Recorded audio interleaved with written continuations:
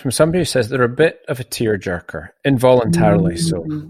When I need to speak up about more emotional or anxiety-related topics with superiors, or if I'm sort of angry about something, or if I just need to stand up for myself, I get emotional and eyes well up, which is not at all sadness-related, just an emotional, silly response. Any tricks about having more self-control of one's body? Well, I think it is back to the thing we were talking about the aeroplane crashes and stuff. It's practice, practice, practice. You know, this is what actors do for a living, isn't it? They learn how to access certain emotions and they manage to do it. And it is about, if you look at your diary, your schedule of events that are coming up, you know the ones that are going to be, in the main, the likely triggers. And we spent a lot of time doing this, didn't we, Dave? Working out what were the things where you thought you were going to lose more control, you weren't going to be as in control as you would like to be. And so you plan ahead for those. So you do them in a way that isn't going to be as difficult. And with the ones this person's talking about, I would be practicing. I'd be standing in front of a mirror or doing a video. I mean, in Irish time, we didn't have video, obviously. I mean, we didn't really have printing and stuff. But, you know, I'd be there in front of a mirror.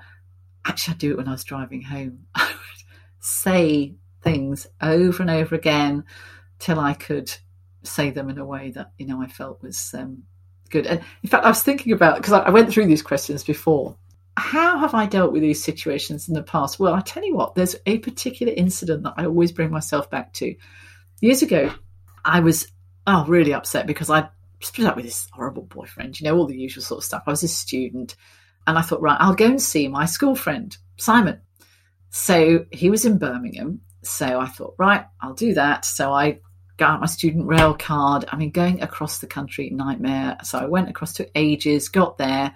He wasn't there. I persuaded the hall porter to let me into his room. I don't know how I managed to do that. Great negotiation skills. Anyway, I got into the room and there on his desk was a letter from our other school friend who lived in Manchester saying, really looking forward to seeing you the weekend. Gone to Manchester. So I was really, really upset. Anyway, I thought, right, I'll just have to go back home. I went back to the station, got on the train, and then experienced the worst train journey I've had for years. We got delayed, you know, shunted to all sorts of places, detours, everything. And in the end, I ended up with 5 other people past midnight at Derby Station. It's like 6 of us sat in the waiting room at Derby Station. It's freezing cold, it's raining, and we're all sat there and we started talking. And we all started relating our situations. And I think I probably went first. And then the next person went and the next one. And each story was worse than the last one. By the end of it, we were in stitches. I don't know how it happened, but we were just laughing our socks off because we'd all had these ridiculous, dreadful days. And here we were with no hope of getting home that day or anything, sharing out, you know, 5 loaves and fishes and all that sort of thing. And it was hilarious. And whenever I think back to that situation, those people, I'll never see, I don't know who they were, but we developed this little camaraderie and we looked back and laughed. And now even I think about Christmas, I still laugh about that event, which is over 40 years ago, confession time for my age. But that's the thing, is to think to situations where you felt how you'd like to feel now. And that is what memories are there for and what films are there for. And we watched Die Hard last night. It's a great film. It's Rob, of course, knows it off by heart. But that's what those things are there to do. They move your emotions, and you can do that yourself by thinking about them. And the more you do that, the more adept you become at it. So you need to get yourself into the right emotion, which we talked about before, didn't we? Identify what's the right emotion. Well, what made me, how did I get into that last time I was in it? When's the time when I've been most in that emotion? Think back to that time, that person, that present, that film, that book, whatever it is. And smile. Smiling is usually a good thing to do. And get around, walk around, move yourself, because when you're really tense, that's when the kind of negative emotions tend to start as well. I know all this sounds really, you know, a bit woo-woo, but actually it makes complete sense. If you're breathing properly, you cannot be angry. If you're angry, you're not breathing properly.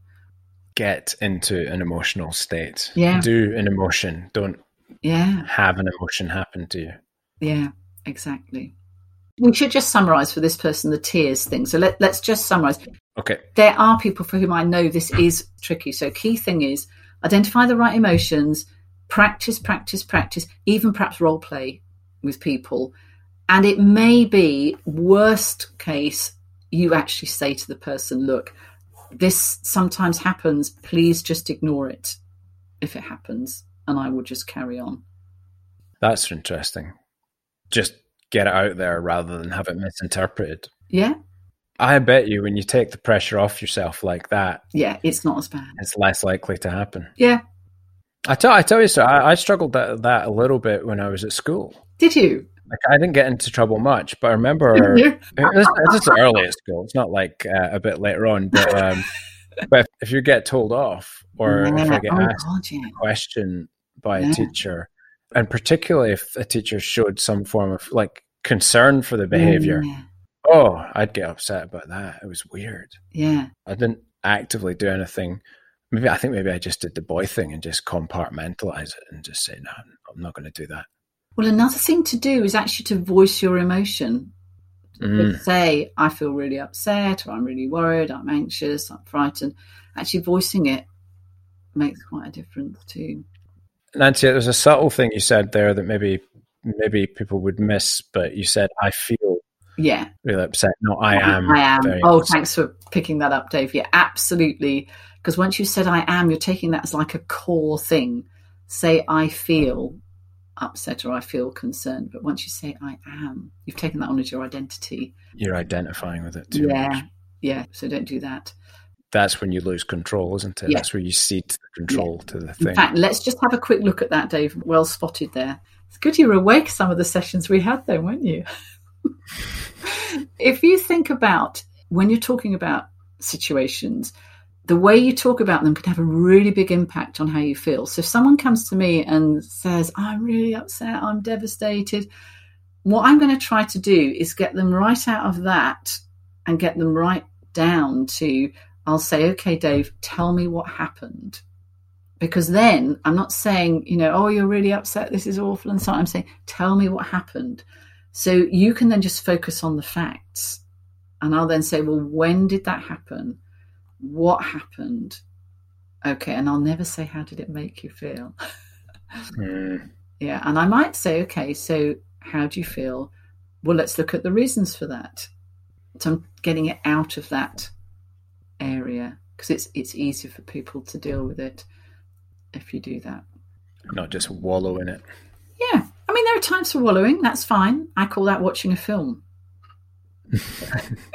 But yeah, no, of course, I mean, emotions are there, and it's fine to be crying in the appropriate situation or laughing your socks off or whatever, but there are times when you don't want to be doing that.